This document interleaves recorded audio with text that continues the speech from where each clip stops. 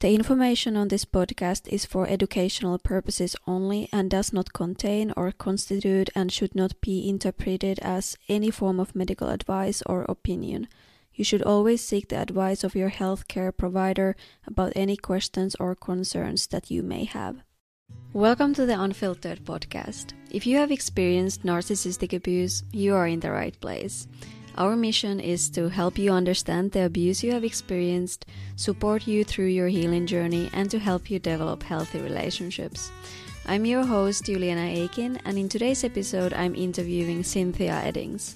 She's a licensed marriage and family therapist specializing in narcissistic abuse recovery. She's the author of the Narcissism Recovery Journal, Prompts and Practices for Healing from Emotional Abuse, and has been featured in publications including the Zoe Report and Woman's World. In today's episode, we are focusing on cultivating skills to improve yourself after experiencing narcissistic abuse.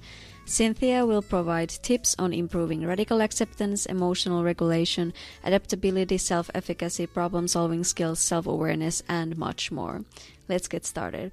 What is the most meaningful step that a person who has experienced narcissistic abuse can start doing today to improve radical acceptance? And can you explain the reason why this helps improve radical acceptance? Yeah, such an important concept, radical acceptance. And, as a therapist who works with people that are healing from narcissistic abuse, whether they're in a relationship now or whether they've had a past relationship and they're finding now that they're struggling in their lives, in their relationships, in their feelings of self-worth. Radical acceptance is, wow, it's so important because when you get it, it changes your whole internal perspective on yourself and your life. So the most important or the most effective way to get to this place of radical acceptance is through education. Narcissism is a really unique and different sort of characterological personality disorder, and understanding the dynamics of the impact of it can help you make sense of your own experiences and can start to facilitate acceptance. So educating yourself can come through, there's lots of resources out there. This platform of Unfiltered, their website, their podcasts, and their blogs is a fantastic way to learn and educate yourself. There are YouTube channels of professionals speaking about narcissism. There are lots of material on the internet, and actually that's usually the first way people come to understand that they are, when they're struggling in their relationship and they're trying to figure out what's going on, and they've tried a bunch of different things to make it work. When they start Googling around and they discover the term narcissism, and then they start reading, that's kind of when the light bulb gets turned on. And so radical acceptance is an interesting concept because it's not just like accepting and realizing that the narcissistic person isn't going to change. I mean, that's really the first step. When you realize that, it kind of takes your breath away, that you got to back off from trying to expect them to change or doing things that you're trying to teach them or help them understand you, hoping that eventually they'll get it, you'll explain it the right way, and things will get different. It's what we know about narcissism is that it's a really rigid personality style, and they're not going to change. So that's really the first step, is realizing that that's not going to change. But it's much more than that, because once that sinks in, then there's a lot of other emotions, difficult emotions that can rise up. One of the biggest ones is grief. I mean, it's just like grieving that what you expected from the relationship isn't going to come to fruition. You may be grieving the impact that it has on your children's lives. You may be grieving the hopes that you gave up on and when this relationship happened, or the childhood that you never had. You may just be grieving how hard it is now to trust people. And so there's also feelings of guilt and shame and fear. And these are all really difficult emotions to confront, to face, to feel. This is like a big mental click when this happens. And so what radical acceptance gives you, which is, really why you want to explore this deeply for yourself and where you are. I guess you could say radical acceptance is on a spectrum, much like narcissism is on a spectrum. Is that, and I see it with my clients that go in and out of well, maybe it's not so bad. One week they'll be saying, okay, I know I have to leave. I'm going to figure out how to do it. I want your help in figuring out how to do it. And the next week they're like, oh, but, I think it's not that bad. And, all of a sudden they're being really nice. And so, through deeper exploration of that, you find that, going back is a way of not having to deal with all the uncomfortable feelings. So part of radical acceptance is acknowledging that this is a lifetime of healing, a lifetime of sadness, of grief. That's not to say that's the only thing you're going to experience, but the radical acceptance is that the healing process and the realization of what it is will move forward with you. And I'm hoping later on, we're going to talk a little bit about how you grow and change, and that you can have the sadness and the grief, but continue to move into more of who you want to be and some hope in your life. Yeah, thank you. That was very clear explanation of radical acceptance and how, it's not just accepting the situation, but it's like it comes with all these uncomfortable and difficult, challenging emotions that you described, the grief, self-doubt, shame, and all those emotions and feelings. And yeah, and so your tip to really kind of reach this radical acceptance or come, closer to it is to educate yourself about narcissism and narcissistic abuse, because that helps you to, see clearly.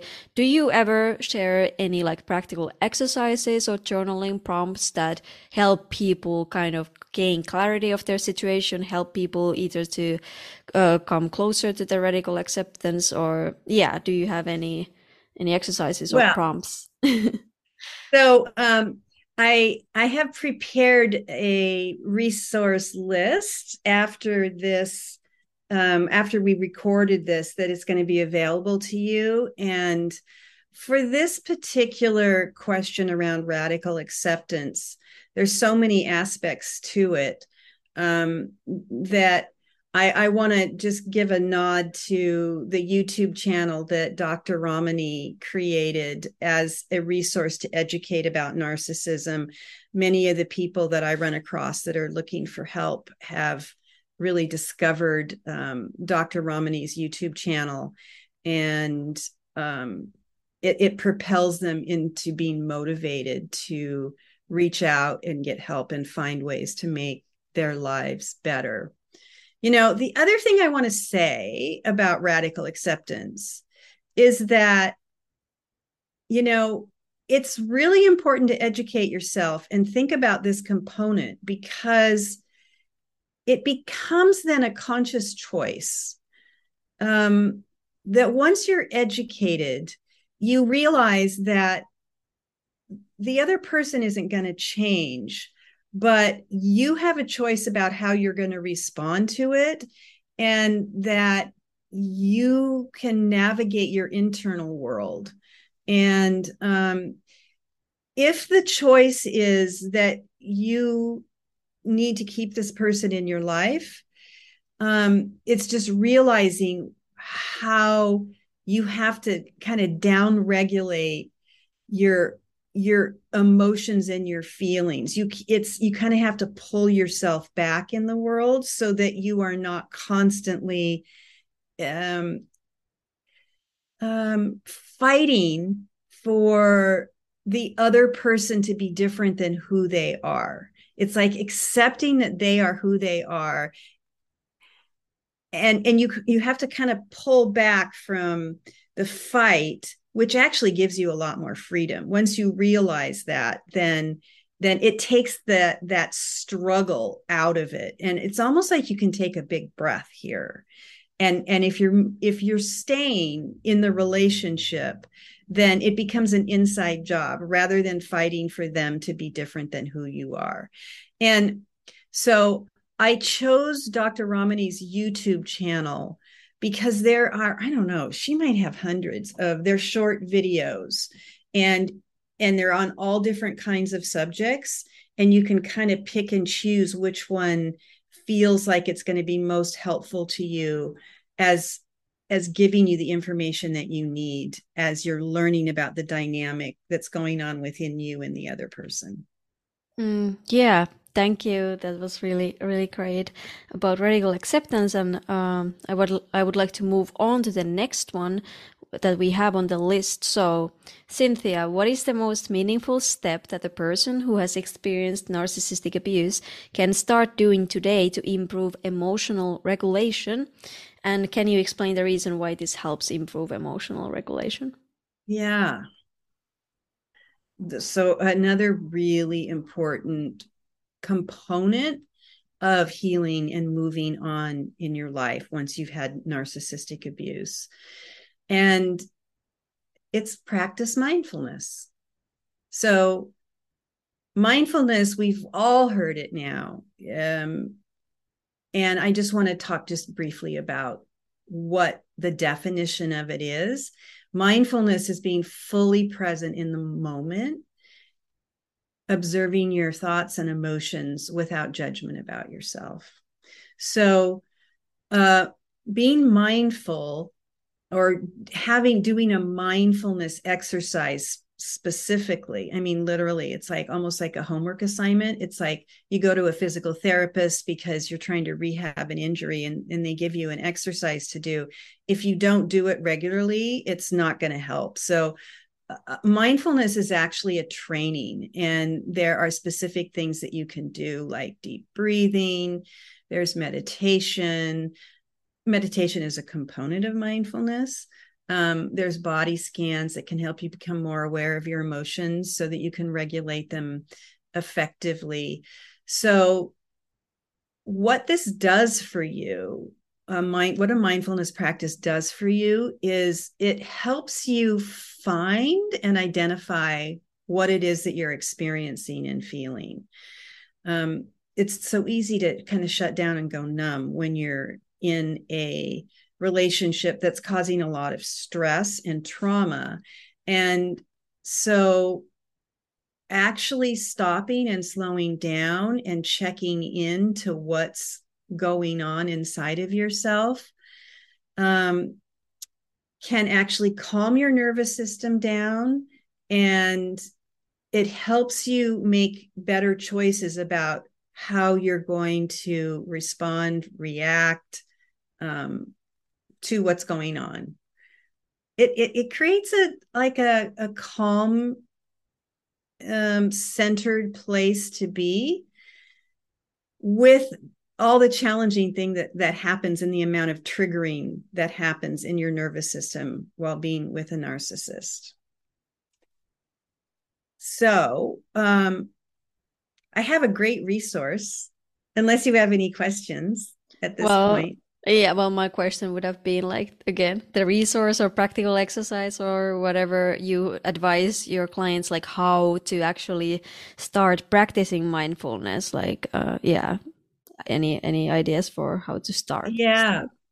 So, um, this was one of the things that helped me in my initial struggles with being comfortable in relationships, having come from a family, both parents were quite narcissistic in my household growing up. And so I stumbled across John Kabat-Zinn, who created a modality that he calls mindfulness based stress reduction, or MBSR.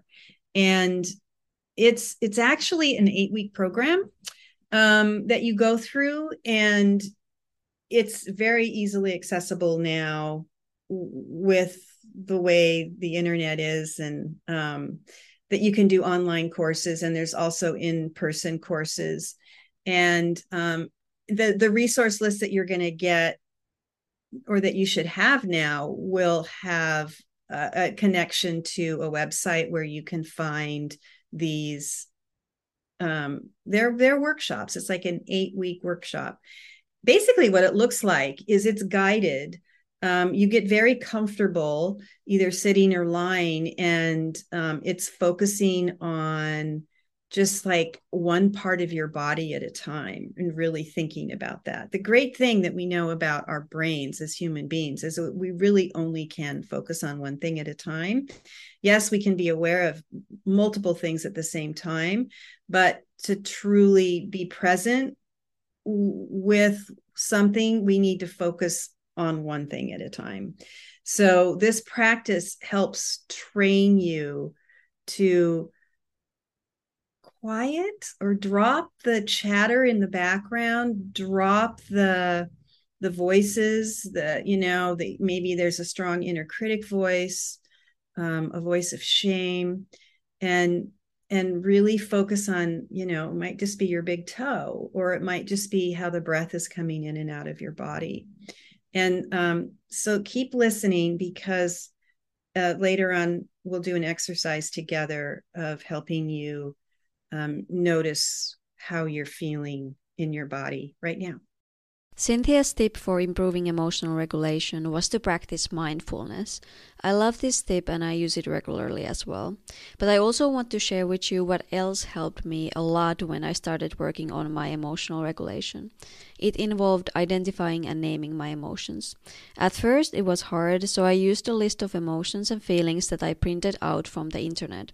Every morning I looked at the list and tried to identify my emotions by looking at the words.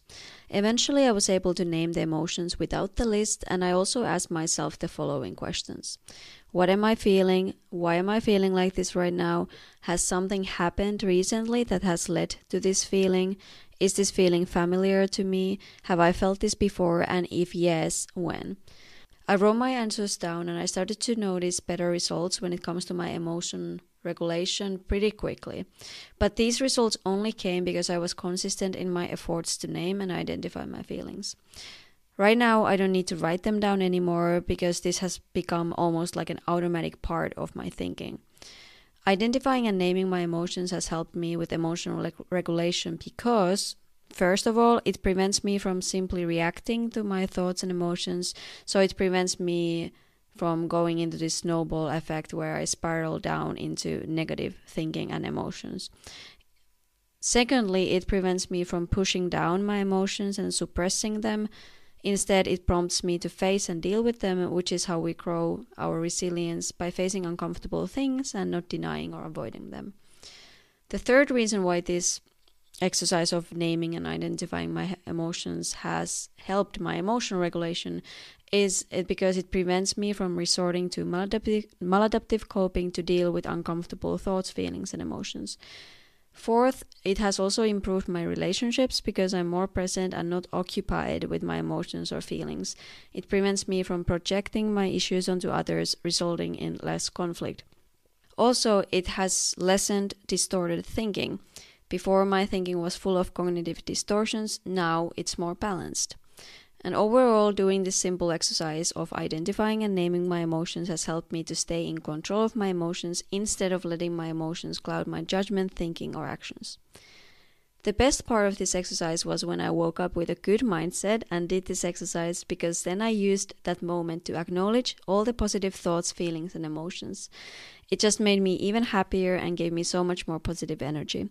So you should do also this exercise when you feel very happy and glad, not just to deal with uncomfortable feelings or emotions. So naming and identifying my emotions has helped me a lot when it comes to emotional regulation. I wanted to share this with you, but now let's get back to the episode with Cynthia. What is the most meaningful step that a person who has experienced narcissistic abuse can start doing today to improve adaptability? And can you explain the reason why this helps improve adaptability? So adaptability, right? That's, I think of the word flexible, pliable. And adaptability brings up the concept of change. And that, I think, a really important thing to do when we consider becoming more adaptable is to embrace change as an opportunity for growth. Change is going to happen. There's that term that the only permanent thing in life is change. And so really, when we're confronted with change, is to embrace it instead of resisting it, is to be mindful that it's happening. Like, be aware that maybe there's some anxiety coming up around things are changing, or I need to change. Now that I realize that the other person isn't going to change, I need to change something inside of me. And that can bring up anxiety and discomfort. And so if we embrace change as an opportunity for growth, there's a possibility to develop new skills, because you're stepping into something that's going to require you to do something different. And so, this is a great skill to actually have, because it's not just in managing a narcissistic relationship where things are going to change, but it's in your whole life. Things change at work, things change in your living situation. And when you adapt this kind of I'm growing and I'm changing mindset, as opposed to this sucks, that this is happening, it builds confidence. It builds a stronger belief in your ability to learn new things. Instead of being in a situation where you're recovering from a narcissistic relationship, or that you're in one, it shifts you into not being limited or locked in rigidly by your past experiences. So the focus becomes on being able to improve and overcome challenges. Adaptability, it's about change. And so it's kind of shifting your perspective on it, rather than being it's a really hard and difficult thing, that it's an opportunity. And it may be hard, but it's presenting you with resilience, actually. Yeah, I really, really like that. So changing your mindset into like embracing change as an opportunity to grow is like, how to improve kind of adaptability. So it's this mindset change. If you have a client who really is like quite, we could say like rigid, like really resist change, because it brings so much anxiety or some other resistance in them. Is there any like practical step that you give them, like, okay, do this or try to do this, or in order to lessen the anxiety or other challenging emotions? Yeah. So, what we just talked about with mindfulness really would be where I would go with a client who's feeling a lot of anxiety and resistance, is to really dip down into that feeling and perhaps trace it back to a time earlier in their life where something happened, a change happened, and it caused a lot of disruption, perhaps trauma in their lives. And that, sometimes we have to go back and touch, and heal and provide some compassion around that experience so the nervous system can relax a bit and be able to be open to the possibility of things being different. And oh gosh, and creating an internal safe space so that they can move through a change while at the same time having a space inside themselves that they can go to be able to feel safe enough to step out into something which might be very scary. Okay. When you mentioned like going back in your mind to some incident or situation where change was very traumatic or led to a very difficult or challenging situation, are you saying that because then you can kind of compare like, okay, in that past experience, the change was happening in a very toxic environment or led to a very toxic outcome. So now that I'm in this situation that I have now at the present moment, you can kind of see the difference like, oh, now I understand. Of course, the change back then was so stressful and was so kind of created very negative experience. But now that the circumstances I can kind of write down or pinpoint like, oh, they are different in this way and this way and this way. So the likelihood of the outcome becoming the same or being the same are quite low. Is that the reason why you said that? Yeah, really Okay. good point. Yeah, you have that's one of the reasons. Yeah, that that happened, and um and I survived it. I figured out how to get beyond it. That's not happening now. And so that now there's like a sense of that I can do this, because that happened. Now I'm stronger and I can do this. Mm. Okay. Yeah. And then you said like that navigating through change, like it's easier when you have this safe inner space. So really kind of creating that safe inner space within yourself is like helps.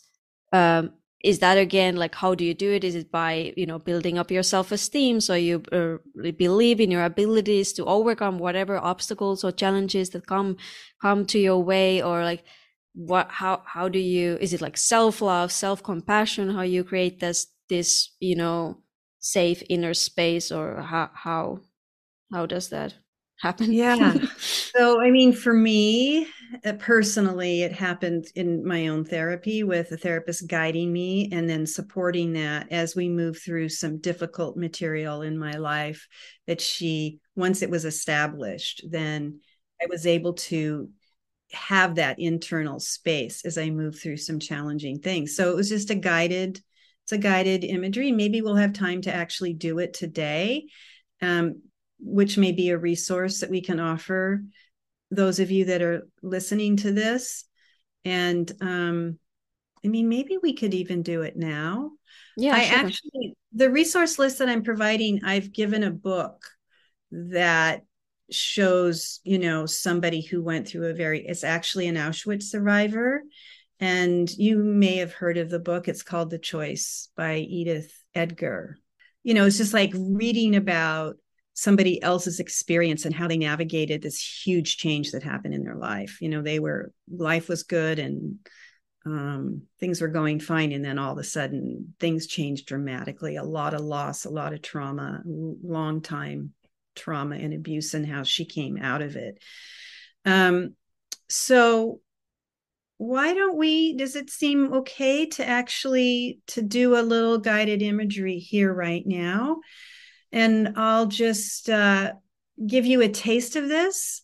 I don't know how long it'll be, but let's just try it and we'll see. And if you are in therapy, you can take this to your therapist and say, and maybe have them embellish it more or make it go deeper for you. But I think you can get a lot of benefits from just even doing this for a few minutes. So I encourage you, if you're driving when you're listening to this, please don't do it now. Wait until you're in a place where you feel safe and you can close your eyes and relax. And otherwise, find a comfortable place to sit or lie down. You can close your eyes if that feels comfortable for you, but you don't necessarily have to. I think it helps to go inside when we close our eyes. But if you want to just keep your eyes open, just relaxed at a soft gaze at something in front of you, that's fine too.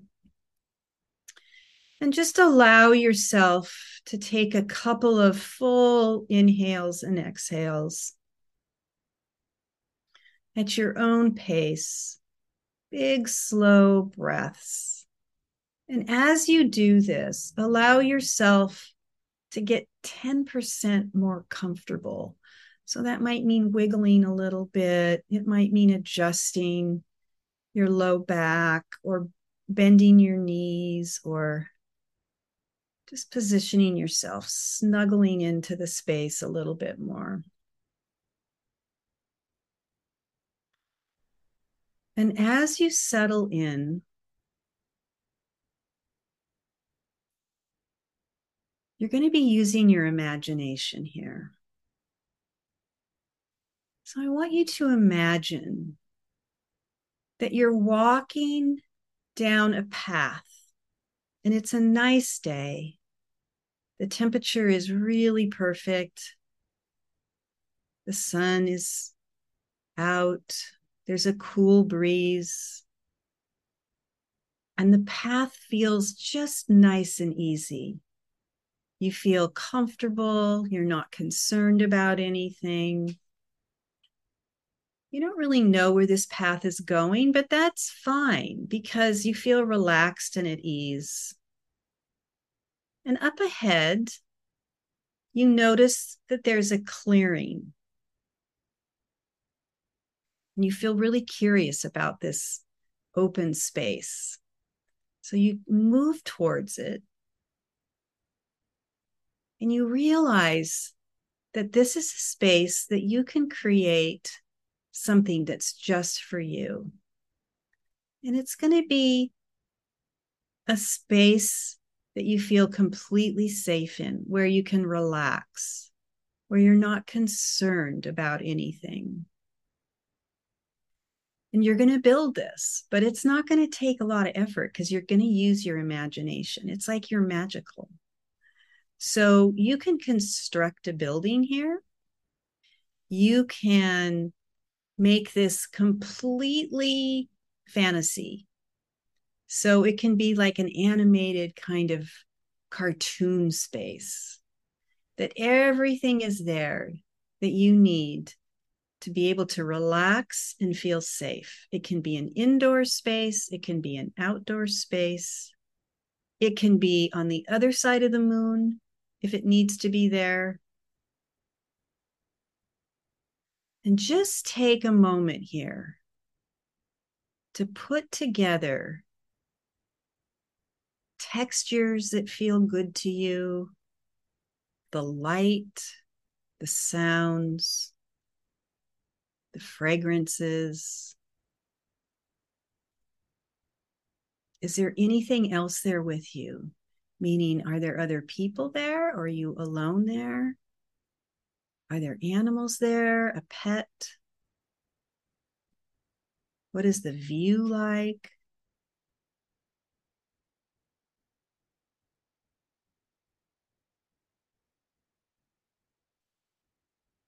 And know that you can come back here and embellish this and improve upon it in any way that you need to in the future. So don't feel like you have to completely finish it right now. But if there's any other thing you want to do,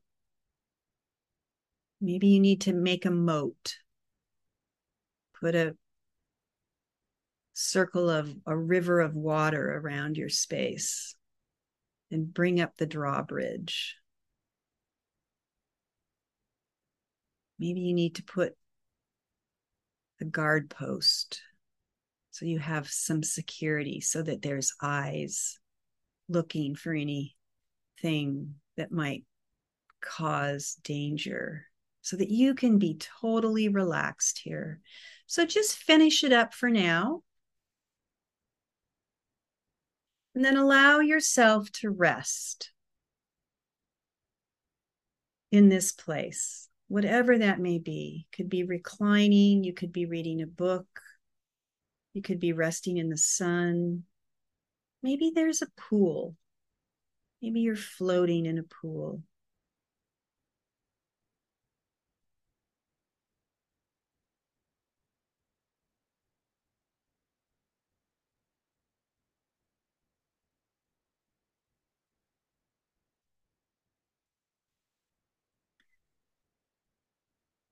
And as you're resting here, just know that this is a place that you can return to whenever you want. It's your space. So that the things are going on in your world, in your life, that are difficult, challenging, maybe there's anxiety or fear. Maybe you're about to do something that feels really challenging for you, that you're not used to doing, is to take a moment before you do it and allow yourself to be in your safe place, and that know that it's tucked inside of you. And that as you step into this challenging event or whatever it is, that you've got this. It's something that, like, it's got your back.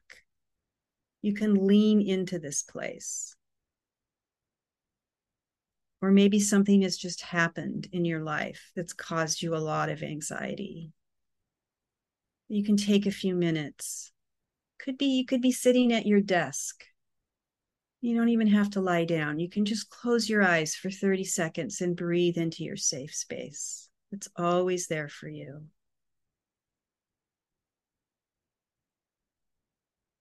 Before we stop, I want you to just notice how you're feeling now. So just kind of scan yourself, like inside, and check to see what's happening, what sensations, and if the sensations cause a feeling, just identify for yourself, what is that? And when you're ready, then slowly, if your eyes are closed, let them crack open a little bit and look around the place that you are, acknowledging yourself for taking the time to do this. Taking a good breath, maybe stretching, and coming right back into this moment.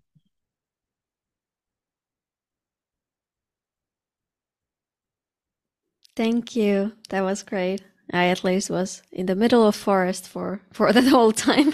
So thank Oh, you. beautiful. And that's something that you can do, that, to get out your journal now and just write a paragraph or two about what it was, which will help anchor it into your system. Write the details down. Okay, great. Thank you. Then let's move on with our list. And we have here, what is the most meaningful step that a person who has experienced narcissistic abuse can start doing today to improve self-efficacy? And can you explain the reason why this helps improve self-efficacy? Sure. So this is a term that we don't really use a lot in our normal everyday vernacular. I actually looked it up to see, how it relates to self-esteem. And it's similar. Self-efficacy has to do with how you think about yourself, and how you behave in the world and how you feel. So I think a really important thing that you can do to help build this sense of, how you feel about yourself and how you think about yourself, is to establish some goals for yourself, to set some goals. And these could be things like, the first thing that comes to mind is I want to work on having better sleep. And, like I want to, whatever. So if that's what it is, and it means that, perhaps you're staying up really, really late, watching things or on screens, is to start to move your bedtime a bit earlier, which would be a goal. So if you're staying up till 1 a.m. and it's cutting into your sleep time, or it's interfering with your ability to fall asleep, you might want to just set the goal with, everything is shut down by midnight, and I'm going to go to bed and go to sleep at that time. And so by setting goals and following through, you have something to celebrate. It gives you a sense of achievement, like you've done that. And you start these little goals. I mean, these goals, they're small. It's something that you can actually achieve without a lot of work. And you can track your progress along the way. So it gives you an opportunity to actually celebrate your accomplishments. So, and so somebody that's healing from narcissistic abuse, the goal may be to 5 minutes a day to sit down and practice mindfulness, just focusing on what you're experiencing. That may be the goal. And that builds on itself over time. And the reason why we do this is that it boosts your confidence. Like if you can start going to bed an hour earlier, like that's not an easy thing to do if you're in a pattern and a habit of just staying awake and looking at content constantly. It's like, wow, I'm actually taking care of myself here. If I can do this, then I can do other things in other parts of my life. And it reinforces your ability to believe in yourself. So goal setting and following through and celebrating your achievements, I think, is a really good way to start to build how you think and behave and feel about yourself. Yeah, I really like that tip. I remember I started to do small goals like that. One of the very first goal was I said I need to stretch for 10 minutes a day because I feel very unflexible. And I was like, okay, for a month, Juliana, can you really not do 10 minutes of stretching every day? And it felt really good that I was able to do it, even though it was just a simple thing. But like, yeah, so I really like how you said that, really set a goal that it doesn't require like too much. Start with one thing, so one small thing. So yeah, so 5 minutes mindfulness a day for a certain period of time. That is a really great example as well. So do you find yourself now just stretching as a part of your daily activities? Like you brush your teeth every day. Do you find yourself automatic? Yeah. Except, I for the month I did it every day. Now I notice myself doing it maybe 5 times a week. So I don't always like do that. But then every time I kind of miss it, I'm like and then I make sure that I do it the next day. But yeah, there sometimes might be times that I like Yeah. miss it. But like it's more part of my routine compared to the time before me initially setting that small goal. Great. Yeah. Good example. And yeah, so what about problem solving skills? So what is the most meaningful step that a person who has experienced narcissistic abuse can start doing today to improve problem solving skills? And can you explain the reason why this helps improve problem solving skills? Well, it's a good skill to have, right? To be able to solve problems instead of avoid them. We kind of, if we've come from a family or from parents that are narcissists, or if our caregivers were narcissists, we learn to to see problems as something that we need to avoid or suck in or pull away from and not really face head on, because our focus becomes externally on our caregivers to make sure we're doing for them what they need in order for them to take care of us. So if you came from that environment, this may not be a skill that you have. So one of the first things to do is to actually identify, like, what is the problem? What is the challenge? And so how do we do that? You break it down into specific components and then think about what's contributing to the issue. So I'm trying to think of an example here. Maybe the problem is, this is what I hear often, and I know this from my own life, is that you react very quickly in defense of yourself in a way that you don't like. So it may be very aggressive, and you don't like that about yourself. So there's a problem.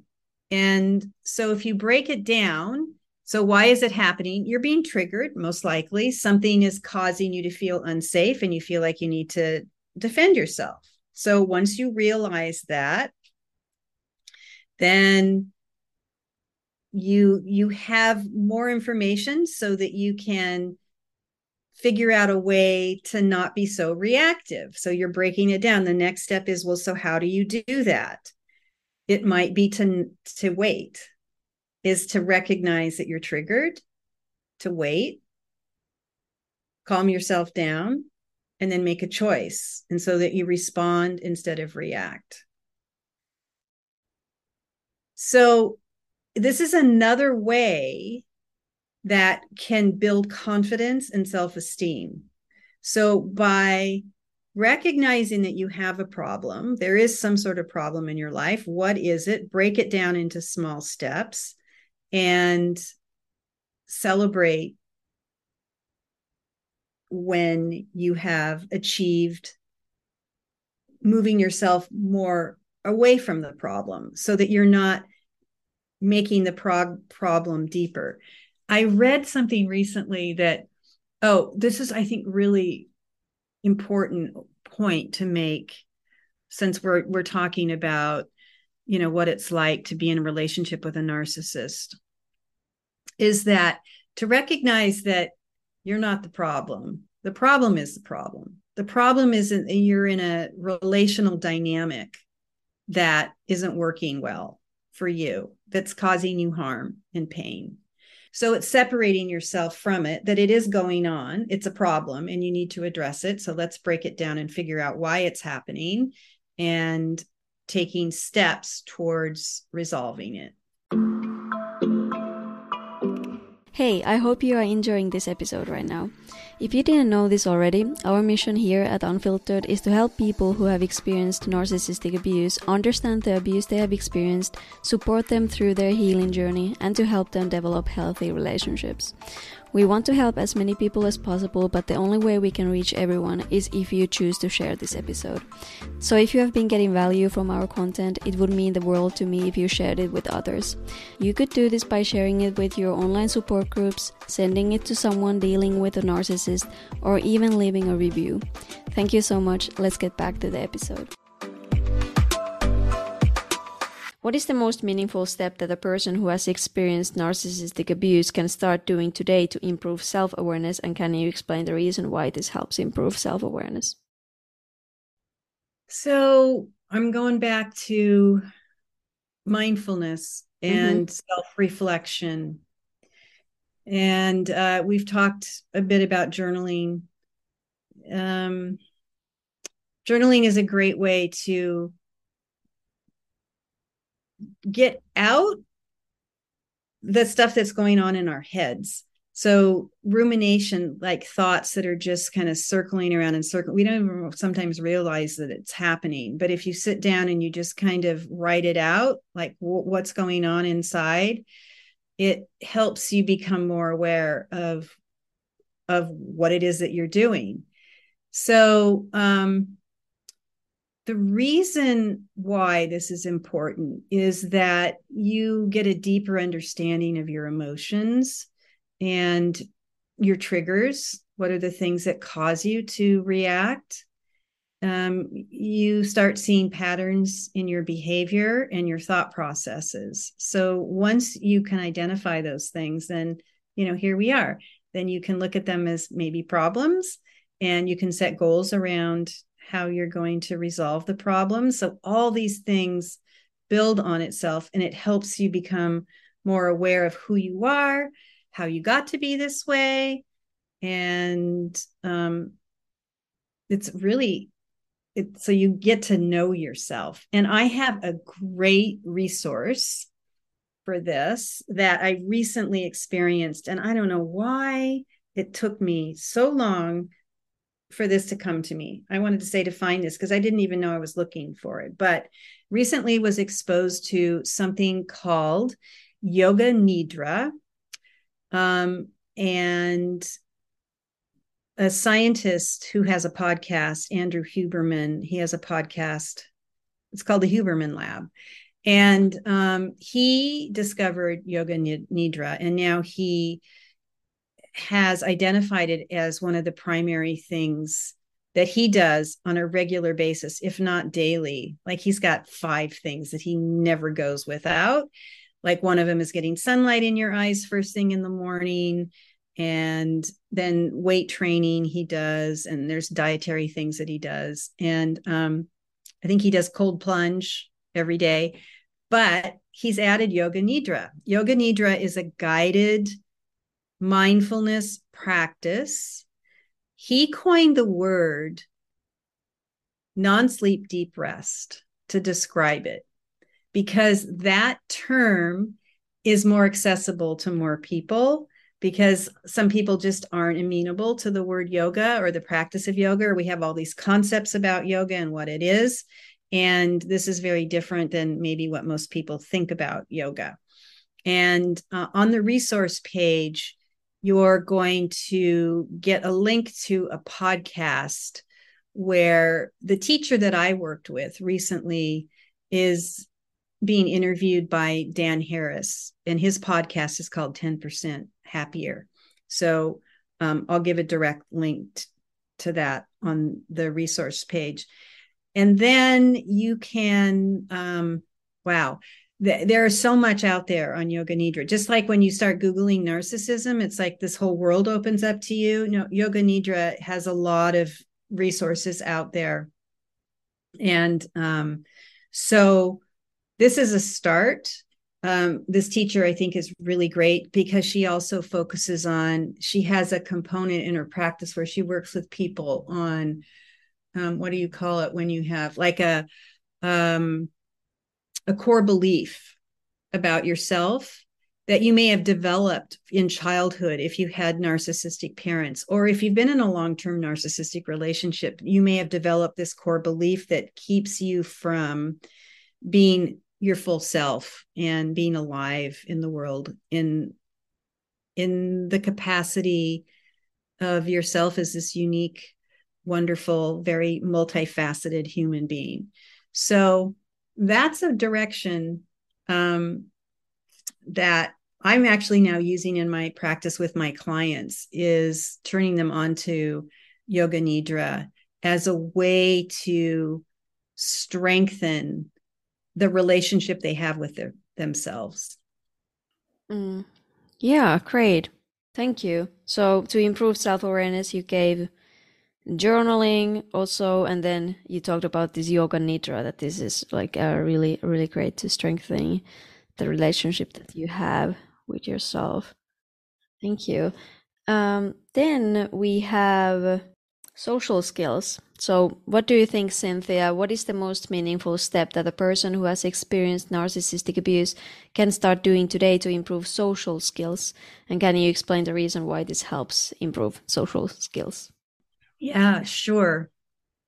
So the most effective thing you can do is hire a professional therapist or counselor, especially one that specializes in narcissistic abuse. And that would be the ultimate. If that's not accessible to you, is to work with a therapist who knows trauma, who works with trauma and interpersonal relationships. Because here you are in a new relationship, and what goes on between and how you're relating to the therapist gives you a safe space to practice and explore and understand the things that are getting in the way of you having the kind of social skills or even understanding who you are as a social being. Maybe you're a highly sensitive person, or maybe you're an introvert, or maybe you're both, and social skills are just really challenging for you.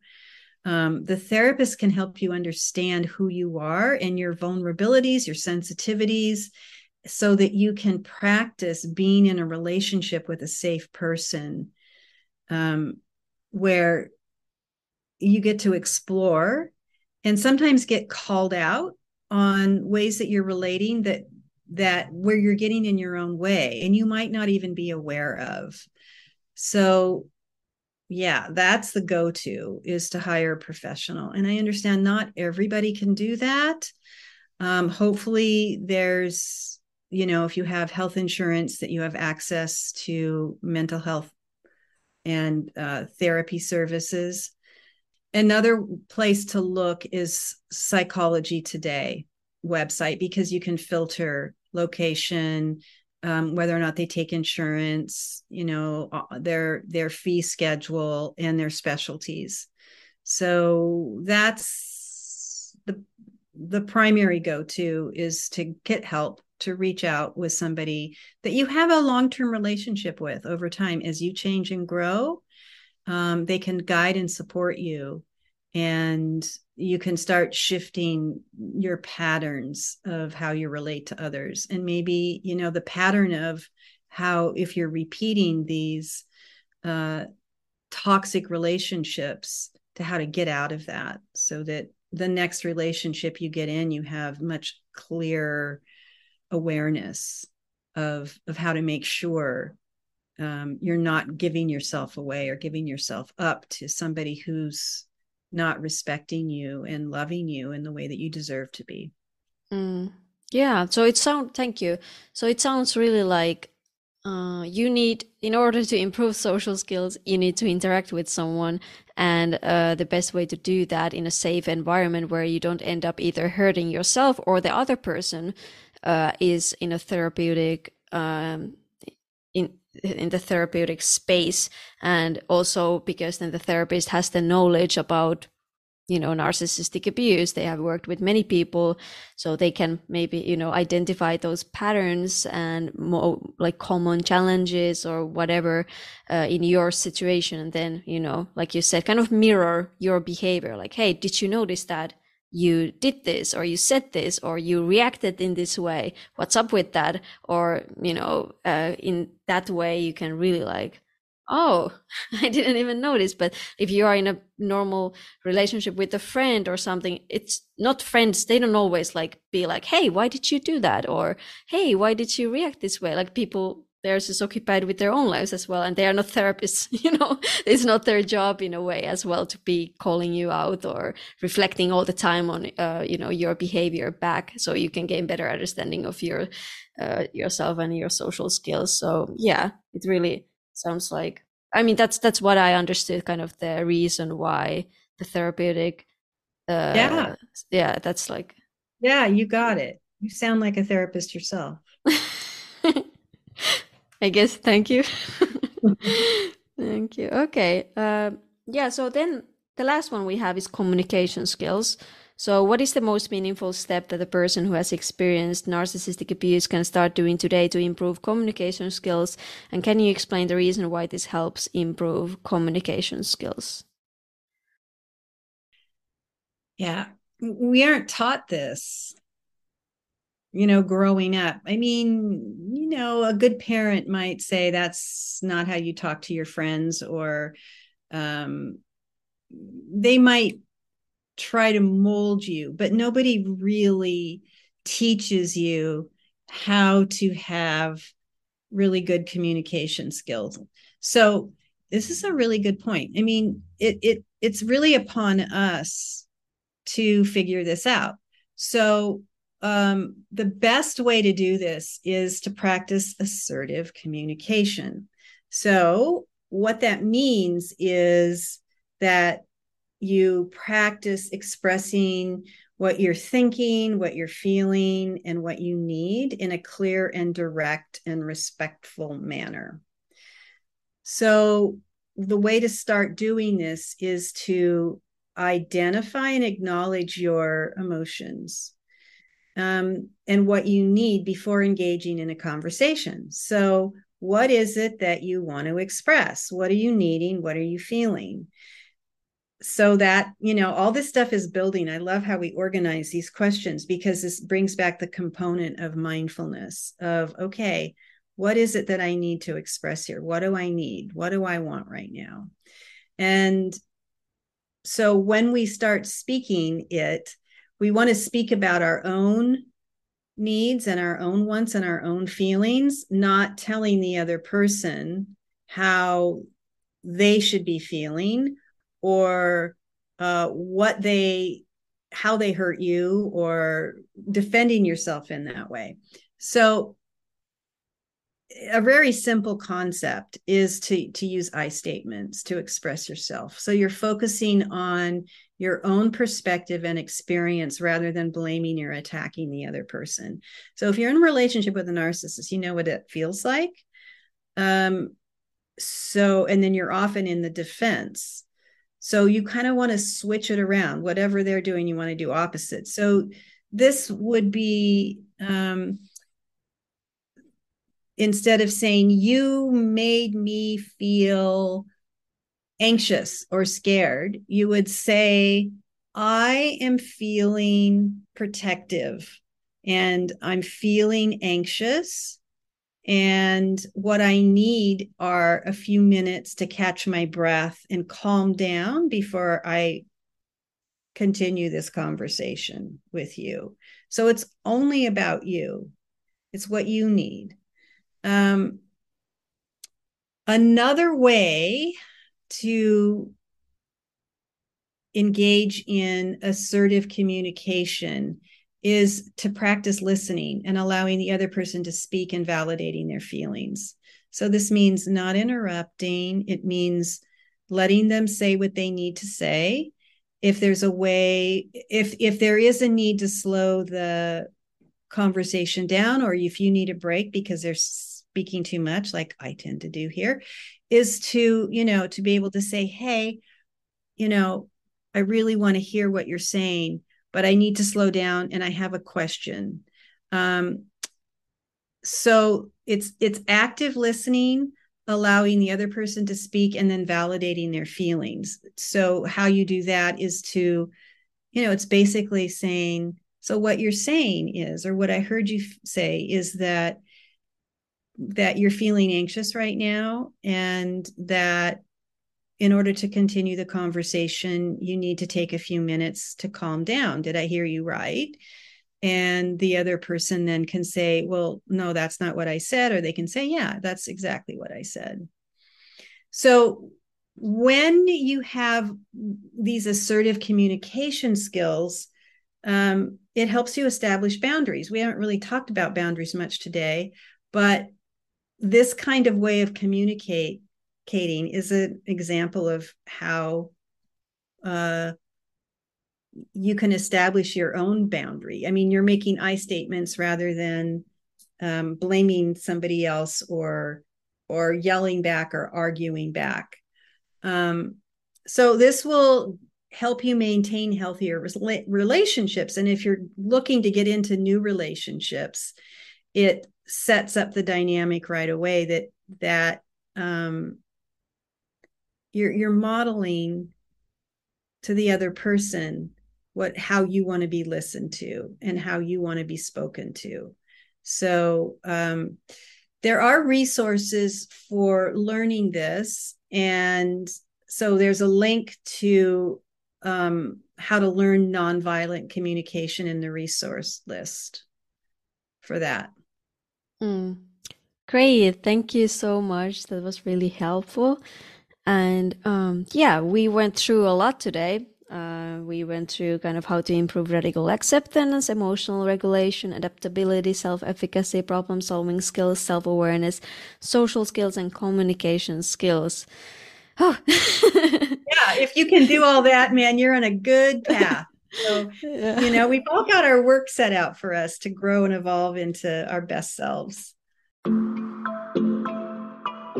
I hope you enjoyed that episode, and maybe you are going to listen to it a couple more times if you are planning on using Cynthia's advice, which I hope you do. Before I let you go, I would like to invite you to join our free community. My team and I send out free courses and healing exercises every week. We also host live therapist-led Q&A sessions every month that are 100% free. To join, please click the link in the podcast notes or visit unfiltered.net/community. Thank you so much for listening to this episode. I'll catch you in the next one.